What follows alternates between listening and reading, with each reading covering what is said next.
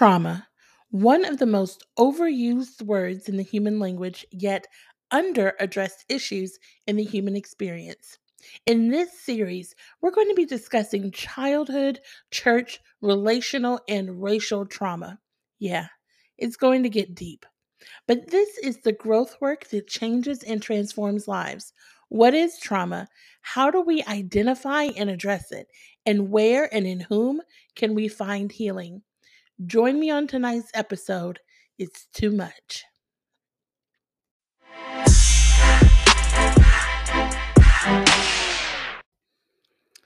Hey, friend, I've seen this quote going around on social media, and it's not new, so I'm sure you have too. But it says something like, worry about your own sins because God is not going to ask you about mine. And while I understand the reasoning behind it, it's so incomplete. Because no, God is not going to ask me about your sins. But he is going to ask me about my obedience. He is going to ask me why I didn't love my neighbor like I love myself. And he has given me a commandment to love you. And it is not love to overlook a pattern that is to someone's detriment and is doing them harm. If you had a friend that, for whatever reason, out of ignorance, continually placed their hand on a hot stove, would you tell them, I love you too much to tell you not to do that? I know that you keep hurting yourself, but I love you too much to try to tell you right from wrong. That's not my business. I love you too much to teach you a better way, even though I do know a better way. You seem to enjoy hurting yourself, so I'm just going to stand by and, by my silence, encourage you to continue to do so. Absolutely not. That's not what a friend is. That's not what a friend does. And so today I'm coming to you, friend, as your friend. And I want you to know that as we discuss the subject of trauma, that I believe your trauma is real. And I also believe there's a better way to handle it. I can show you. The question is, will you let me do that? I hope the answer is yes. So Merriam Webster defines trauma in three ways. First, they define trauma as an injury, such as a wound, to what they call living tissue caused by an extrinsic agent. That's just a really fancy way of saying that someone was hurt by something or someone outside of themselves. Sometimes the hurt or the pain that we receive is the result of an object that's a weapon, and other times it's the result of a person that's a weapon. Laurel K. Hamilton has a quote that says, there are wounds that never show on the body that are deeper and more hurtful than anything that bleeds. Let me read that again. She says, there are wounds that never show on the body that are deeper and more hurtful than anything that bleeds. Secondly, Merriam Webster defines trauma as a disordered psychic or behavioral state resulting from severe mental or emotional stress or physical injury. Again, that's a disordered psychic or behavioral state resulting from severe mental or emotional stress or physical injury. In layman's terms, that means your trauma has transitioned from being an event, something that happened, to a state, a place, or way of being. We're going to talk about identifying with our trauma a little bit later, so just place a bookmark in it for now. And third, they define trauma simply as an emotional upset. An emotional upset. And maybe that definition works for some, but I bet for others of you, it doesn't even begin to scratch the surface of your trauma. So, what makes an experience traumatic? An experience is traumatic when it is kind of affected by two things: it's positioning and proximity, your position to someone and your closeness to them. What do I mean by that? When you have submitted yourself or have been involuntarily submitted, think of children, right, who don't get to pick their parents. But when you have submitted yourself to someone, you are in a very vulnerable position. On that, I think we can agree. Those relationships breed trust and dependency as a result of being under another person's control or instruction or leadership, etc. The trauma occurs when that person that you've submitted yourself to mismanages their authority over you. I'll say it again. The trauma occurs when the person that you've submitted yourself to mismanages their authority over you. And as we go through this series and address different types of trauma, we'll be discussing childhood trauma, church trauma, relational trauma, and racial trauma. We're going to discuss how the mismanagement of authority plays a role in each one of those. But first, we have to be willing to admit that a trauma has occurred. Now, listen, I'm not trying to speak anything over you that is not your story. This series on trauma may not apply to you at all. Maybe you have lived a pure, blessed, peaceful life where you always felt safe and loved. And I am so happy that that's your testimony. But many have not had that experience. And I guarantee you that whether you're aware of it or not, that some of those people are probably the closest ones that you do life with. And this may just be an opportunity for you to learn something that might help them. So, why does trauma go unaddressed? Trauma can go unaddressed for several reasons. One, we still value the relationship that led to the traumatic experience. Can somebody go there with me? That relationship is still important to us. It still plays a huge role in our lives. It can be a parental relationship, it can be a marital relationship, it could be a pastoral relationship, it can be a boss employee or mentor employee relationship. We still find value in that relationship outside of the trauma. So it can be hard for us to address it because we don't want to upset the relationship. Second, we equate not talking about the trauma with moving on. So we feel that as if we ignore it, it'll go away. We've moved on because we don't think about it. We moved on because we don't talk about it. And that's something that could not be furthest from the truth. Third, we haven't or can't yet define what has happened to us. We're unaware that we live with trauma. And this really comes into play when we talk about racial trauma because we have lived in a country that is imbued with white supremacy and white privilege. And I'm not afraid to say those terms, neither should you be. We live in a country that is imbued with that many Black people, many people of color aren't even aware of the ongoing toxic stress that we live in. And so we can't address it because we don't know anything different. It has been our reality for so long, for generations. We don't get that it's not normal to feel that way. And so we're going to really dive into that when we start talking about racial trauma. But last but not least, our trauma responses have become part of our personality. And we identify heavily with what we've gone through. So you have kind of number two, one end of the spectrum where we don't talk about it. We don't acknowledge it. We don't think about it. And so, in a way, we've not addressed it. On the other hand, we've not addressed it because we so heavily identify with it. We don't necessarily know that we want to be healed from it because we have taken it on as part of our personality. When you have endured abuse, you not only have to unlearn the abusive tactics that were used against you to manipulate you or to break you down and keep you stifled, but you also have to unlearn any unhealthy defense mechanisms that you've developed to protect yourself. What do you mean? Well, we have probably seen, right? It's a pretty common trope in books, movies. Many of us may have done it in our own relational romantic lives where there's always one partner, it could be the man or the woman, who just has a hard time letting their walls down, right? They have a hard time allowing someone to love them or to give love out. And it's always a result of something that happened in a prior relationship, in their childhood, some experience that has taught them that you can only survive emotionally by throwing these walls up, right? That's an example of an unhealthy defense mechanism that we have to unlearn if we want to live a high quality, highly abundant life. So the question becomes, how do you unlearn those things that you put into place, likely as a child, as a coping mechanism, as something that you have used throughout your life in order to self protect and make yourself feel safe.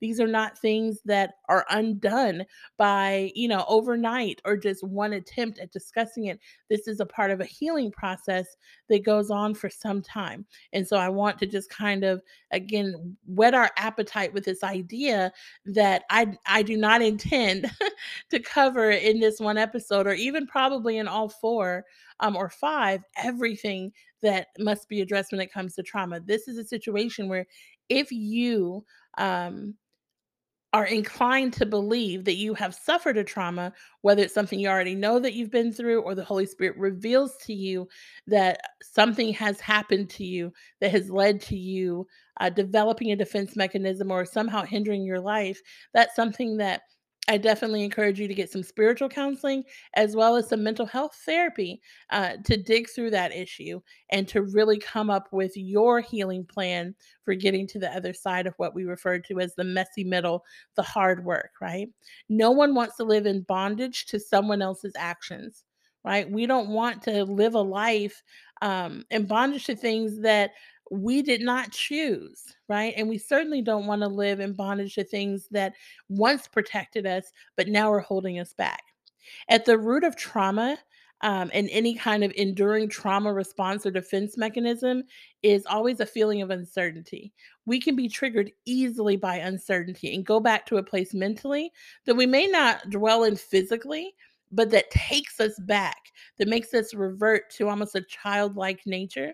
Insecurity, anxiety, instability, these are all triggers that can cause us to take up our shield, so to speak, i.e., coping mechanisms that may not be healthy for the season that we're in life anymore. For example, I've heard, and you probably have too, the stories of many individuals who were overweight, severely overweight and obese, who realized that they packed on the weight as children as an attempt to shield themselves from pain, right? So the food that they would eat would bring an immediate dopamine high that would remove the anxiety they were feeling in the moment. And then the physical weight, whether they could identify or articulate it at the time as children, made them feel bigger and stronger. And so whatever, teasing or bullying they got, or lack of comfort from being heavier, there was a deeper benefit for them. They felt stronger. As they grew up and matured and were able to identify and address the root of the issue, the trauma, then they found that the weight would start to fall off because it was no longer needed. They no longer needed that protective shell on their bodies because they realized that they were autonomous, that they were now in control, that they had the ability to set boundaries and to relate with people in a healthy way. Their strength was no longer associated with that physical representation, right? They understood that their strength came from within. And that's what I mean when I say that we don't have to identify with the things that we created to protect us. We are now capable of protecting ourselves. So, if you have your Bible with you, I want you to turn with me to Genesis chapter 11. And I'm going to read just a few verses with you, starting at verse 27. It says, "This is the account of Terah's family." Terah is a man. Terah was the father of Abram, Nahor, and Haran. And Haran was the father of Lot. But Haran died in Ur of the Chaldeans, the land of his birth, while his father Terah was still living. Meanwhile, Abram and Nahor both married. The name of Abram's wife was Sarai, and the name of Nahor's wife was Milcah. Milcah and her sister Iscah were daughters of Nahor's brother Haran, but Sarai was unable to become pregnant and had no children. One day, Terah took his son Abram, his daughter in law Sarai, his son Abram's wife, and his grandson Lot, his son Haran's child, and moved away from Ur of the Chaldeans. He was headed for the land of Canaan, but they stopped at Haran and settled there. Terah lived for 205 years and died while still in Haran. If you're confused, it's okay, because you're probably seeing that word Haran multiple times being used in two different ways. Remember, Terah was the father of three sons, Abram, Nahor, and Haran. But when they left Canaan, I'm sorry, when they left Ur of the Chaldeans to head to Canaan, They also stopped in a city called Haran and they settled there. And many times that I have read the scripture, I never miss the fact that the son that Terah lost was named Haran, and it's also the name of the place where he settled. In our trauma, hurt, and pain, we can have every intention of moving on, every intention of going on to the place of healing and restoration. But if we were not careful, we will settle in our trauma. Terah had every intention of going to Canaan, leaving behind the memories associated with the loss of his son in the land of the Chaldeans. Leaving the place where the pain has occurred is hard. I do not want to diminish that. But the hardest part occurs when you've made some progress and that step towards healing that you took is better than where you used to be, but you've not fully dealt with the weight of the trauma. And so you're still carrying it with you. And when you do that, you will settle in the memory of that hurt. You will settle in the memory of that pain. And when you settle in your trauma, you'll start to associate it with who you are. I've I've learned recently as some new traumatic things have happened in life to pray this simple prayer, and it's one that I hope you find beneficial as well. And I prayed, God, let this season be a place I remember only from a position of healing, but no longer a place that I identify with or settle in, because this place is not my home. Lord, let this season be a place I remember only from a position of healing, meaning my testimony, but no longer a place I identify with or settle in, because this place is not my home. We do not want to identify ourselves by our pain, but we can't ignore it either. So if we don't address it, we're just going to carry it around with us wherever we go.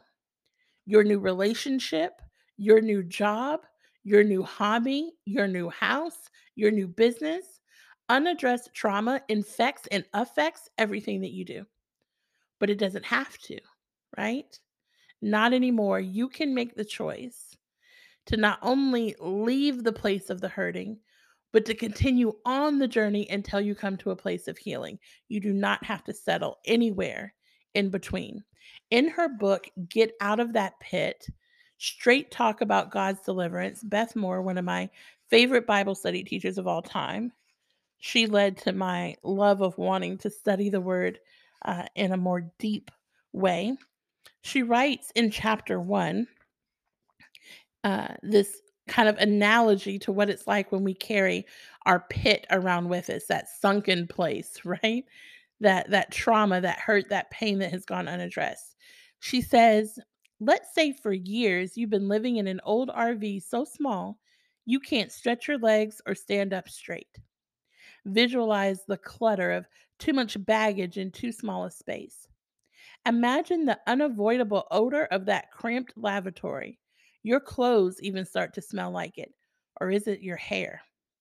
Now imagine that you've been offered a brand new home, a real one on a solid foundation with big closets and wide open spaces.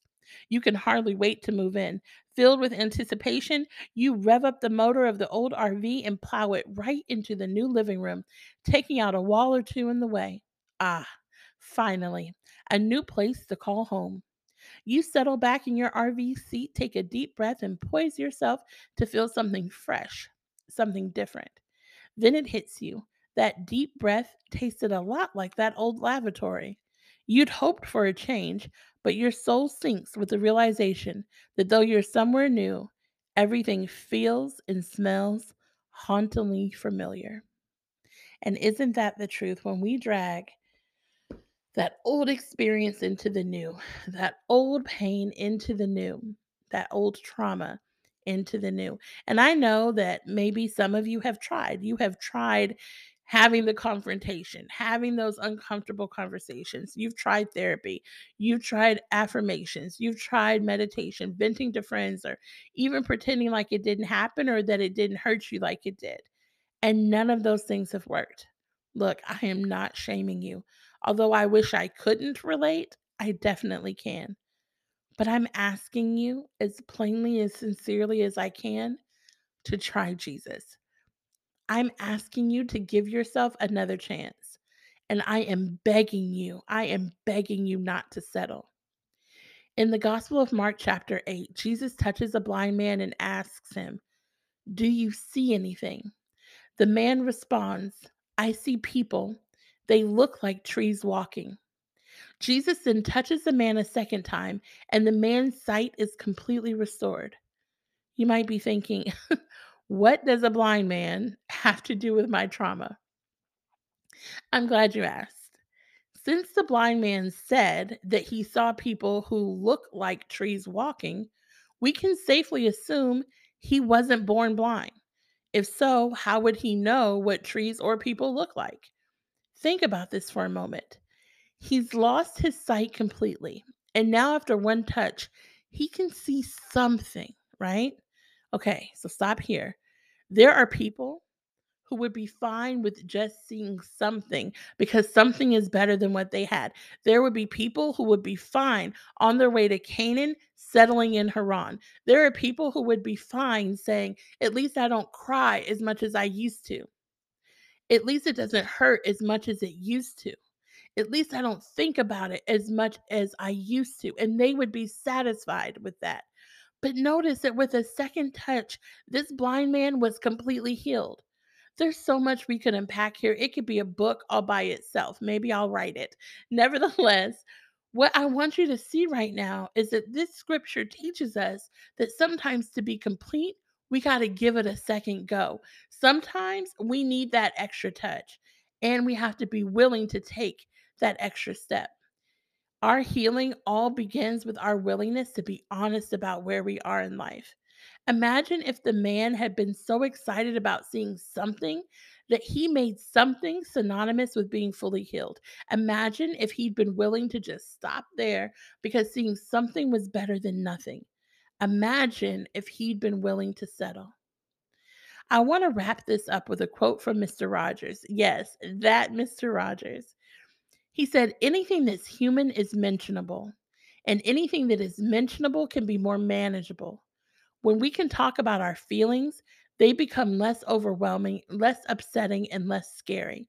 The people we trust with that important talk can help us know that we are not alone." And friend, that's all this is intended to do. I want to be a person you can trust with the important talk and let you know that you are not alone.